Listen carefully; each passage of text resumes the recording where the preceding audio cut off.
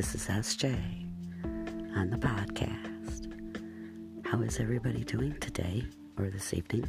I hope wonderful. Today I'll be reading you a poem, and the poem is called Makings.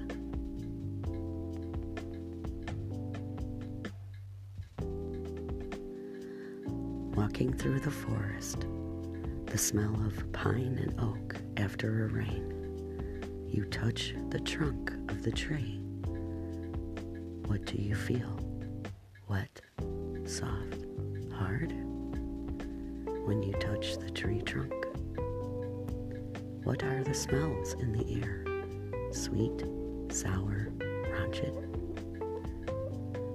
When you look at the ground, what do you see? Dirt, leaves, grass, insects? Breathe in the smell, touch with your hands, see with your eyes. That's all God's doing. So bless Him with your heart, soul, and love. That poem was written by Sandra Neumann. I'd like to thank my listeners, my sponsors, and my supporters.